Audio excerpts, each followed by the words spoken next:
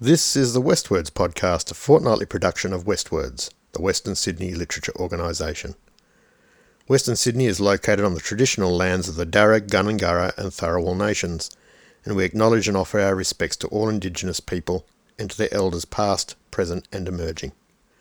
Opinions and views expressed in this podcast are not necessarily those of the WestWords organisation. If you'd like to ask questions, offer feedback or simply learn more about what we do at WestWords, please visit westwords.com.au. Alright, let's get on with the show.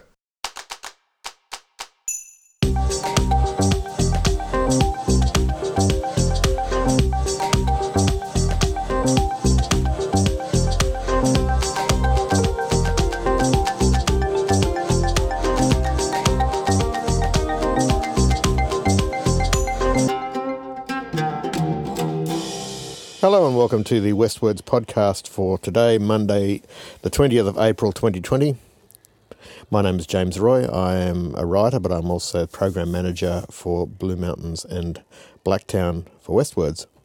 WestWords is a literature organisation that serves Western Sydney, and Western Sydney, of course, 2.5 million people, 170 different countries are represented in over 100 languages, so it's a huge area of people who have stories to tell and who want to hear stories and experience stories. And our job and our privilege is to serve this area by providing support to artists, creators, and also facilitating contact with audience members. Anything we talk about today, you can find more details about on our WestWords website, westwords.com.au. We also recommend that you subscribe to the WestWords newsletter, which comes out every week and has a whole bunch of material that you might be interested in.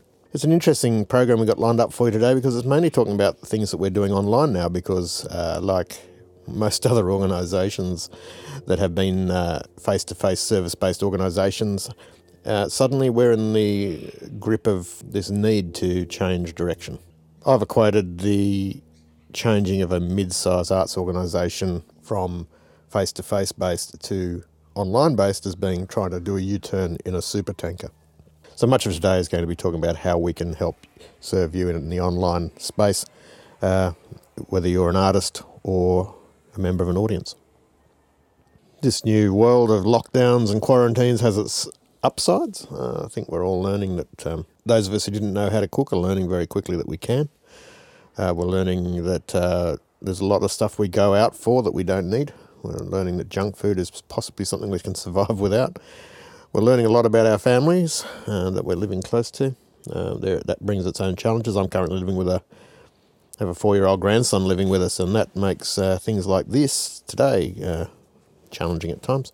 But the plus side is that I get to sit on my front deck in the beautiful Blue Mountains and do this. So welcome to today. Welcome to the podcast, and let's go.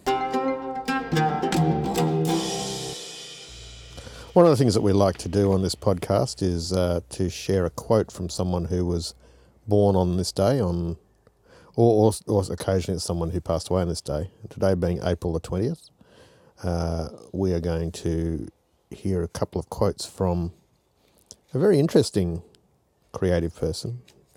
His name's Crispin Glover. He was born on this day in 1964. The word that often comes up about Crispin is eccentric, and even if you look at his Wikipedia page, the first thing they say is Glover is known for portraying eccentric characters on screen. Best known, of course, for George McFly in Back to the Future, Marty's father, who becomes this heroic character who goes from being a beaten upon and rather pathetic victim to being a reluctant, heroic character. You remember, of course, that perhaps his most iconic scene is when he takes on Biff, who is with Leah Thompson in the car, and he fights him. He plays an undertaker in What's Eating Gilbert Grape, one of my favourite movies. He was a thin man in Charlie's Angels. He played Grendel in Beowulf in 2007. One of my favourite cameos that Crispin Glover ever gave was in an interesting film by Jim Jarmusch called Dead Man, starring Johnny Depp, released by Miramax Pictures. And this is just a little bit of this very short cameo that Crispin Glover has. I had one of those, but she changed her mind. She found herself somebody else. No. Yes, she did. Well, that doesn't explain why you've come all the way out here. All the way out here to hell. I have a job out in the town of Machine. Machine? That's the end of the line. Is it? Yes. Well, I received a letter from the people at Dickinson's Metalworks assuring me of a job. Is that so? Yes, I'm an accountant. I wouldn't know because, I don't read. But, I'll tell you one thing for sure. I wouldn't trust no words written down on no piece of paper, especially from no Dickinson out in the town of Machine. You're just as likely to find your own grave. Look, we're shooting buffalo. So he's an eccentric character, that's the word we often hear about him. And he's one of these characters who people love or hate, I think. But he's never going to be the guy who has the lead role. Perhaps an entire movie of Crispin Glover would be just a little bit too weird. But he actually addressed this idea of being eccentric in an interview when he said this: "I still have a reputation as an eccentric, but the fact is that audiences probably mix up my roles with me as a person." He also said it's like you can't have any fun, and if you do have fun, if you do your own thing, you're considered crazy and should be in a mental institution. Now that's what I find creepy. I'm eccentric. I'm not messed up. When he first went on the Letterman show, around about the time that River's Edge was coming out, you can find it on YouTube. He actually spent the entire episode in character, and at one point tried to plant a karate kick on the face of David Letterman. And David Letterman was kind of spooked by his inability to get inside the head of the actor because he was so firmly in character. But the quote I really want to focus on today is this one. You would think in an ideal world that if you're in a really good film and did a really good job, whether it was a big film or not, you would get hired a lot. But that is not my experience.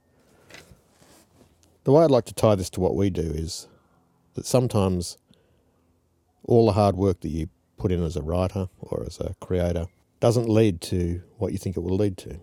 Well, one time early in my career, I was fairly despondent that I had been passed over for the shortlist of an award that I'd been really hoping to be included on. My friend Shannon, who tends to be my voice of reason in many of these circumstances, said to me, "Why are you so sad about this?" He said, "Why are you sad about not getting on any of the lists that you didn't even know about when you started writing?" And it's an interesting thing, isn't it, that sometimes we kind of lose sight of what it is that our success is based on. Even people who've won a lot of awards still hang out for the next one.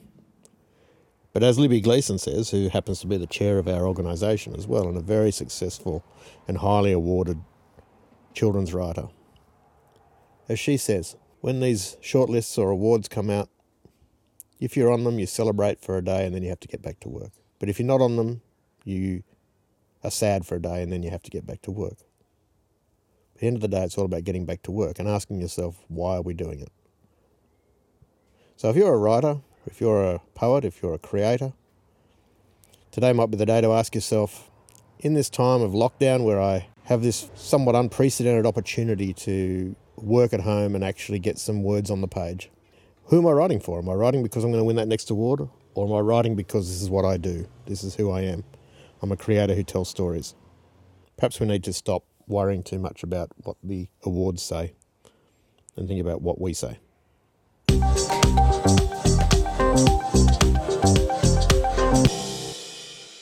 The landscape around COVID-19 and coronavirus is changing so fast. If I were to give you a quote of a number right now, as it stands, of a number of cases and the number of deaths, Certainly by the time you listen to this podcast, that number will have changed. But it's a lot. For many of us, especially in Australia, it tends to be a number that is quite remote from us. It's other people. So then when it happens to someone close to you, it makes it all the more unthinkable. We have a writer in residence at our centre in Parramatta. His name is Peter Schmigel. And this last week he lost his mother to COVID-19. He lives in Australia, but his mother lived in New York, and she passed away to COVID-19 without any of her family nearby, which is something that is pretty hard to get your head around, really. And he wrote a really quite stunning and beautiful piece for the Sydney Morning Herald and The Age, a tribute and celebration. But he talks about how life matters more than the manner of death, and how the fear for him and his family is that the fact that it was COVID-19 that took her is going to outweigh and perhaps eclipse the wonderful woman that she was. I really urge everyone to go and find this piece online. If you go to our website, you'll find it on the link on there.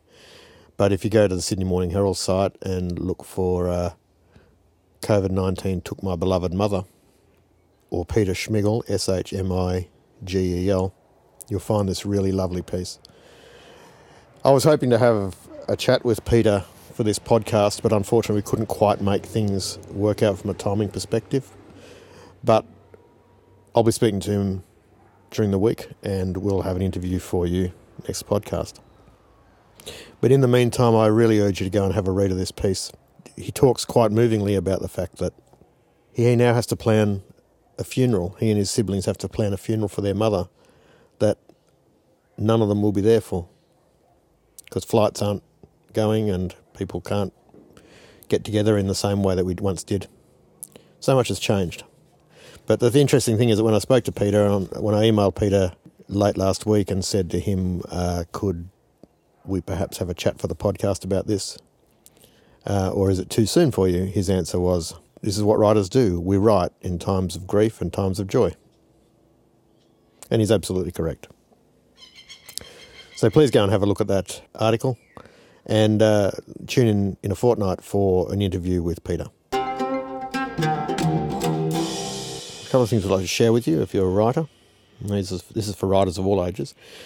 The African Australian Literature Development Program is a new initiative to support, develop, share and celebrate the richness of the stories of African Australians within the multicultural context of Western Sydney. It's run by WestWords and the African Australian Advocacy Centre, and it's supported by the Addis Family Foundation. And it aims through stories to create a bridge of understanding and empathy between communities and generations, and a sense of belonging and pride. There is a growing population or community of African-born people in Western Sydney. We're seeking expressions of interest for people of all ages to come together and tell their stories. So if that sounds like you, get along to the website and fill in the EOI, the expression of interest. The new mini masterclasses, the podcasts, are out now. These bite-sized conversations with professional writers, poets and editors, focusing on different aspects of story and writing. We have had 3 last week, came out, with Deborah Bella, Tim Harris and Rawa Arja. And we've got 2 new ones out this week. Bring Me an Angle, non-fiction, with James Knight, who is a sports writer and non-fiction writer and biographer.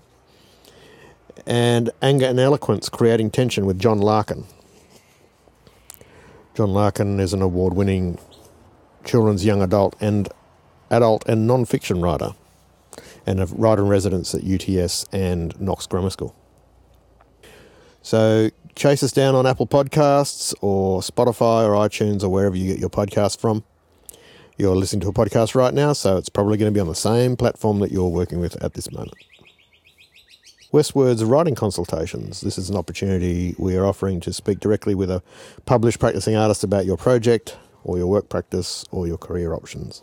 What we ask you to do is answer a short questionnaire we have that basically tries to glean what it is that will help you best in what you're trying to achieve. And from that, we choose the best person for you to give you the guidance you need. There is a cost attached. If you go to our website, you can see what that will cost you.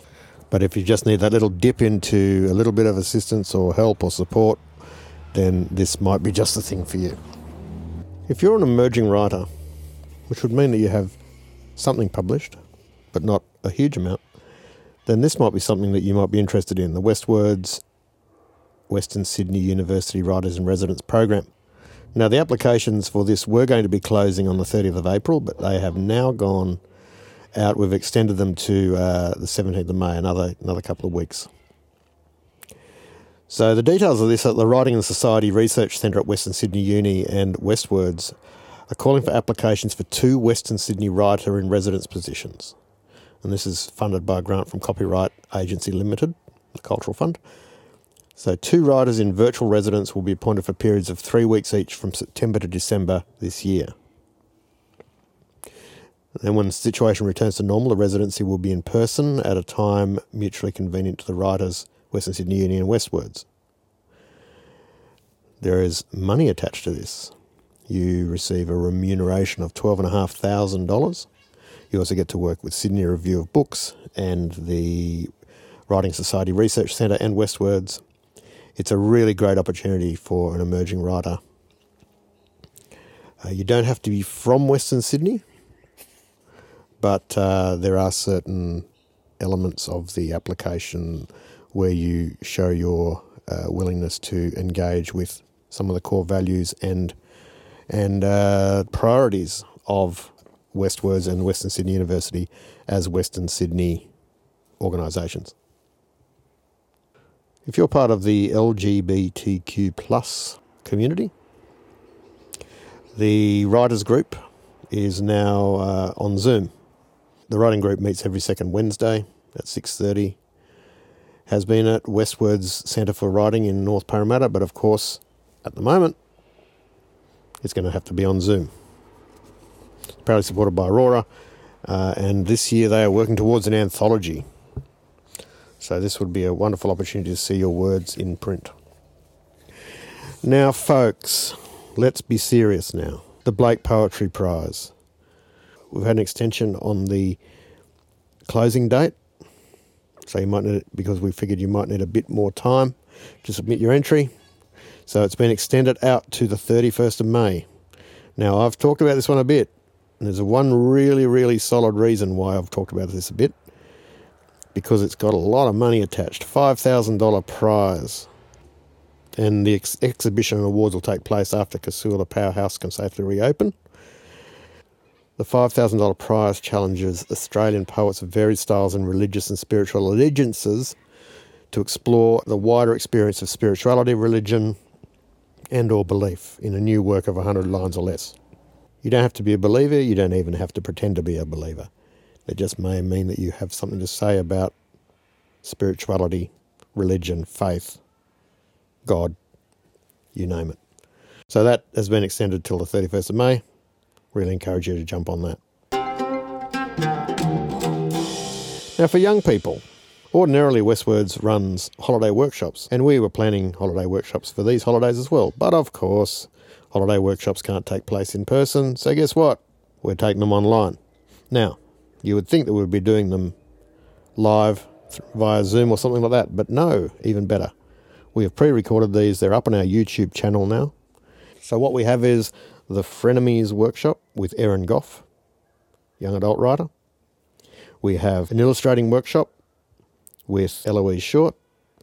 We have a creative writing workshop for 9 to 13-year-olds with the person who wrote the book that Eloise Short illustrated, Leonard the Lyrebird, Jodie McLeod. And they're all free and they're all up now ready to enjoy and use and share. So the place to go when you go to YouTube is search for WestWords Official. That's the name of our YouTube channel, and you'll see them all lined up there, ready to enjoy.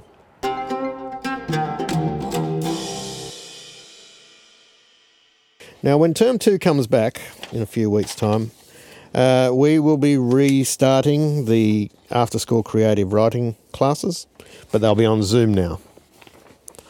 These are with professional creative writing teachers. Every Monday will be years 4 to 9, and Wednesdays will be years 10 to 12. They start on the 27th of April, so you can register with us and get more info on the website. And you can use your $100 Creative Kids voucher for this program if you haven't used that already. For educators, just like we always are, we're here to support teachers because they're all shifting their teaching online.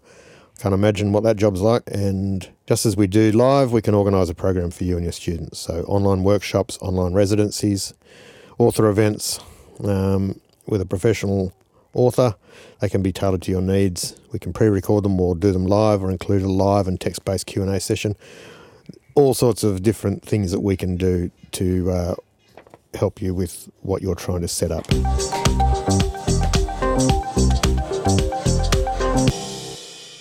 In previous podcasts, we've talked about the 3 WestWords Fellows, Aisha Ali, Claire Cow and Erin Sayers.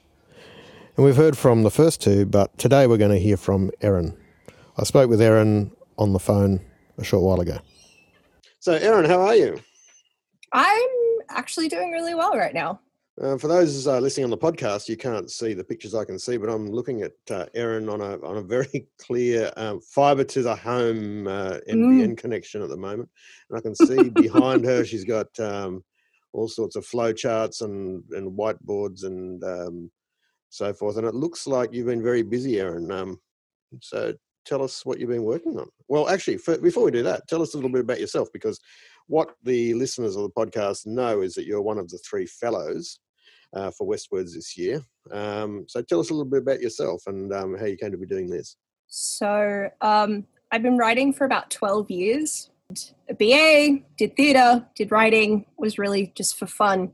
And then I've relatively recently finished a film degree at Afters, but being a writer was always kind of the core plan for me, but just doing it in different ways. So right now I'm working on the first book of a young adult trilogy, which is what I'm doing for the fellowship. A young adult trilogy, is there a genre that you can mention? Is it realist? Is it fantasy? What are we talking? So it's fantasy, but it's also steampunk. Mm-hmm. Well, I'm familiar with steampunk, and a lot of our listeners will be, but some may not. Can you give us a bit of a rundown on what steampunk is? Yeah, so the really simple definition is if Victorians were writing science fiction, it's what their science fiction would have looked like and by from Victorians, their you don't mean worldview. people south of the New South Wales border. You mean people? No. I mean Queen Victoria. So Victorian period. We typically tend to sort of stretch from about 1870 to 1900. Mm-hmm. If you move any further forward in time from 1900, it actually becomes a slightly different subgenre. So if you move into World War I, it would become diesel punk, and then it's diesel punk for a couple of decades, and eventually you run into cyberpunk and this sort of 80s revival that we're in right now. That's sort of its own thing. Well, you kind of, and once you get to that diesel punk thing, you're kind of into Scott Westerfeld territory with his book Leviathan, which was really, we could talk for hours about his work, but really a sort of he navigates that kind of position between steam and diesel, doesn't he? That's really what the conflict of World War I is about in his version of history. Yeah, diesel punk's really interesting. It's not something that you sort of see very often. Steampunk's a little bit more established, but diesel punk's kind of this in between thing. A lot of times people will sort of mess them up, sort of put everything into the same category. But depending on who you talk to, especially hardcore steampunkers, there are very sort of defined eras and rules that come into that. And then there's subgenres and all of this other stuff. So it's awesome that people write in these different genres, but when you actually start digging into them, there's a lot of rules that the community kind of has created for itself. Essentially, steampunk sort of existed since the 1980s. The guy who sort of heralded as creating cyberpunk also created steampunk within the same couple of years. you can apply steampunk to like a romance novel. It's called Gaslight Romance, and it's literally a romance. It's literally a romance novel, but it's set in a steampunk setting. So you can kind of sort of, steampunk's like an umbrella that you can kind of apply to pre-existing genres. So it could be adventure or horror or sort of other bits and pieces, and just sort of apply this worldview over the top. Beautiful. Which is nice. It is, absolutely. No, I agree. And it's nice to hear someone talk about steampunk with some authority and with some knowledge, because it is a very misunderstood genre. And a lot of cosplayers like steampunk, and that's fine, because you can, if you go to somewhere like Ironfest in Lithgow, or there's a steampunk festival down in Goulburn. I don't know if you've been to that one. Actually, I have a couple of years in a row. Steampunk events are sort of few and far between at our end of the world. A lot more stuff tends to happen sort of in the US and in Europe. The biggest thing in our hemisphere is actually in New Zealand. It was meant to be in about a month. It would be this year for obvious reasons. Steampunk capital of the world is actually a small town in New Zealand. Yeah, there you go. The fun thing about these steampunk events that like the festivals or whatever, they actually are really forgiving. Like, you can turn up with a pair of plastic Bunnings goggles that have been painted gold on your costume shop hat, and people will go, "Oh, I love your costume." Ask me how I know this, Erin. I'm assuming it's from deeply personal experience. Yeah. Someone vaguely approximating my size, weight, and age might have done that once. Okay, so I had a couple of questions for you, and you've really ticked off a couple of those. Tell us about yourself. You've told us a bit about yourself, what you're writing. So you're writing a trilogy? Yes. Well, sort of in its current format, it will be a trilogy, but I've just come out of a 3-year film degree where I specialized a lot in multi-platform. So to clarify, multi-platform is when you have sort of a universe, a fictional universe, but it will exist in different media. So film, video games, books, TV, you can sort of extrapolate out a little bit. So an obvious example of this might be, say, it's going to be a clunky, cliched example, but the Marvel universe, is that sort of the thing? Yeah, definitely. In the last couple of years, it's sort of changed from its simple comicness into essentially a multi-platform, because real multi-platform actually will tell different parts of the story in different media, which you're really getting with sort of the movies versus comics versus the TV shows, and how it all sort of works together. And that's sort of the goal of multi-platform, is not just to remake something as a movie or a TV show endless amount of times, but to actually build the universe in different ways. It also makes a certain amount of commercial sense as well, I suppose. Especially nowadays when, it's not like we have the same amount of people going to the movies all the time. People are consuming even books in different, sometimes it's ebook, sometimes it's an audiobook, sometimes it's a hard copy. People are reading and absorbing content in totally new ways, and it's changing every year. So approaching something from kind of a bigger umbrella is interesting. One of the things that kind of bothered me back in the days of the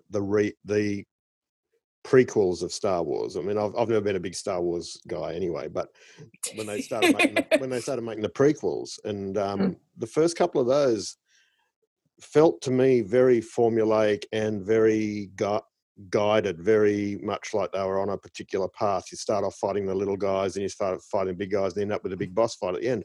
And it was something about it made me feel a bit queasy until I saw the video game come out, and I thought, hang on, they've actually scripted this thing so that it will transition really well into a video game. And the other example of that I'd give is I found this really actually quite amusing when I went and saw the Lego movie, and they had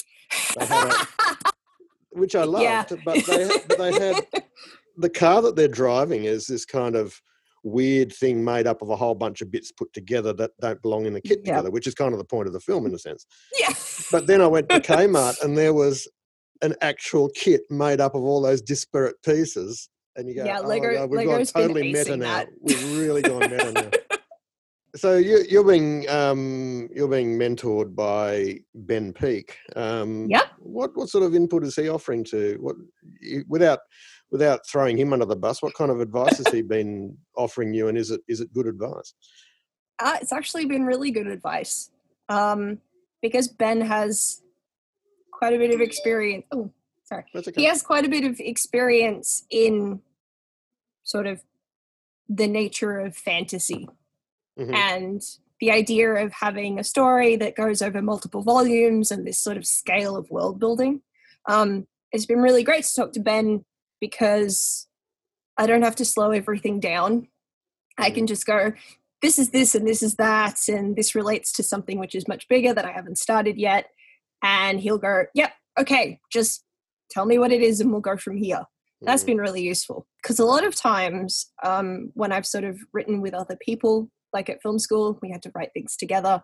A lot of the time, if you already had a lot of the world building done, you'd step into this thing and start riffing on things.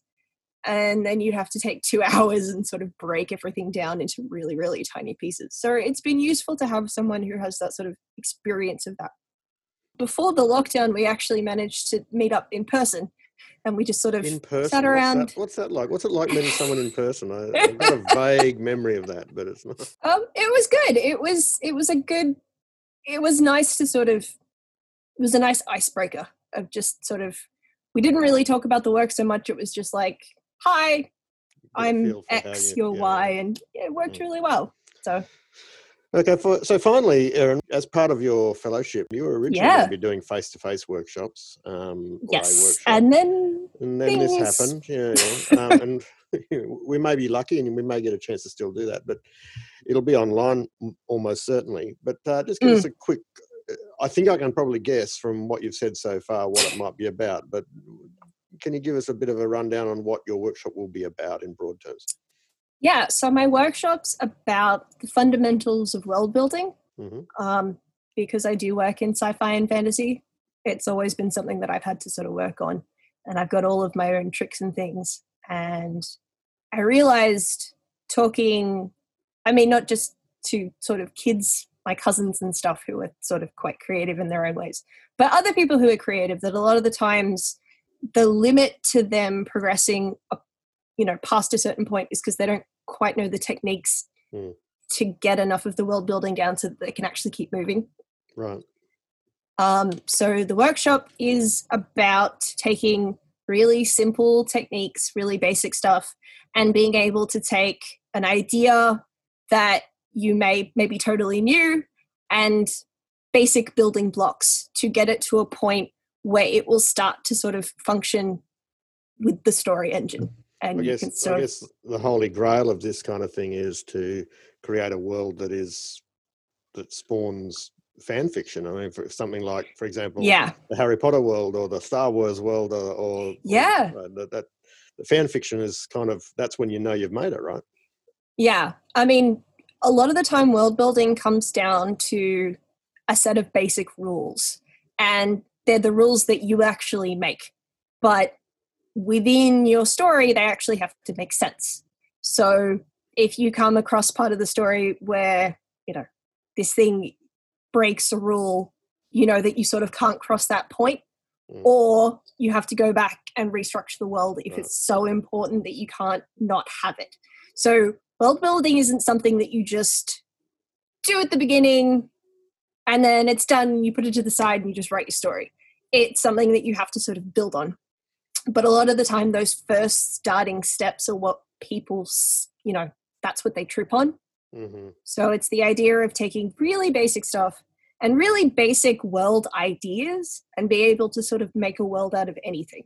I don't know if you've heard Scott Westerfeld talk about Leviathan, but he actually, for those listening, he talks about how he had an illustrator doing some illustrations of the giant airship that he has in the story. And he said, what are these particular things that you've drawn here? He said, that's for the message lizards. And Scott said, what are you talking about? The message lizards. And he said, well, somehow they've got to get messages from one part of the airship to another. So presumably there's lizards and they're going to need something to run on. And then that's when Scott went, I've totally got to have message lizards. And I hope I haven't kind of misquoted him there, but that's, and so I guess that's the other part of this world building thing, is that it's not only an imposition, it's not always an imposition to have to go back and fix things. Sometimes it's an opportunity to actually add detail that really helps your story later. Yeah, and a lot of the time, sort of, once you sort of have that story that you've sort of set in this world, going back and adding that detail can be the fun bit. Sometimes it can really take the mundane out of writing, in that you sort of get to go back and sort of put in these tiny little things that nobody might ever need to find out about. It might not be necessary for sort of the scene that you write or the book that comes out, but a lot of the time you get a lot of personal satisfaction in knowing that there is so much more sort of when you go behind the curtain. And like you said, if it does get to a scale where it is something like Harry Potter or Star Wars, all of a sudden you have all of this material that you don't have to sort of leave to other people or make up or then suddenly backtrack. Oh no, but this is how this worked. You can actually sort of go, here is access to everything. That's a lot of fun. I always like that. Erin, thank you so much for talking to us. I reckon we're going to come back and revisit this at some point and do a longer one. And this one's probably that'd be great. This one's probably gone a little bit over time, but hey, it's been an interesting chat. I've enjoyed it very much. So, Erin Sayers, congratulations again on your fellowship. We look forward to catching up with you as you go. All the best with your writing, and thanks for talking to us today. Cool, thank you. So that was Erin Sayers, who's one of our 3 WestWords Fellows for this year. And we wish all of them best of luck as they try and get their head around what they have to do online, because part of their fellowship is to actually present some workshops. And when we first got this program off the ground and introduced these 3 young people to it, it was going to be just a regular workshop in a classroom or wherever. But that's all had to change. So everyone's having to adapt. As you're adapting and as you're trying to navigate your way through this crazy time, we would do well to take one more quote from Crispin Glover. A good thing to live by is to go after what truly interests you. So if you've got time right now because of lock-ins or whatever, now might be the time to try writing that novel or that short story or that graphic novel, or try drawing or painting or making music, something that you haven't necessarily ever had the time to do because you've always got so many other things to do every week. But now that you're at home, maybe you've got the time. Opportunities are around us, and it's always good to take them on. Thank you so much for listening to the podcast. We will see you again in a fortnight. Once again, if you have any questions at all, just email us, admin@westwords.com.au, or go to westwords.com.au website, and we will have all that information on there. See you in a fortnight, and as we always say, happy creating.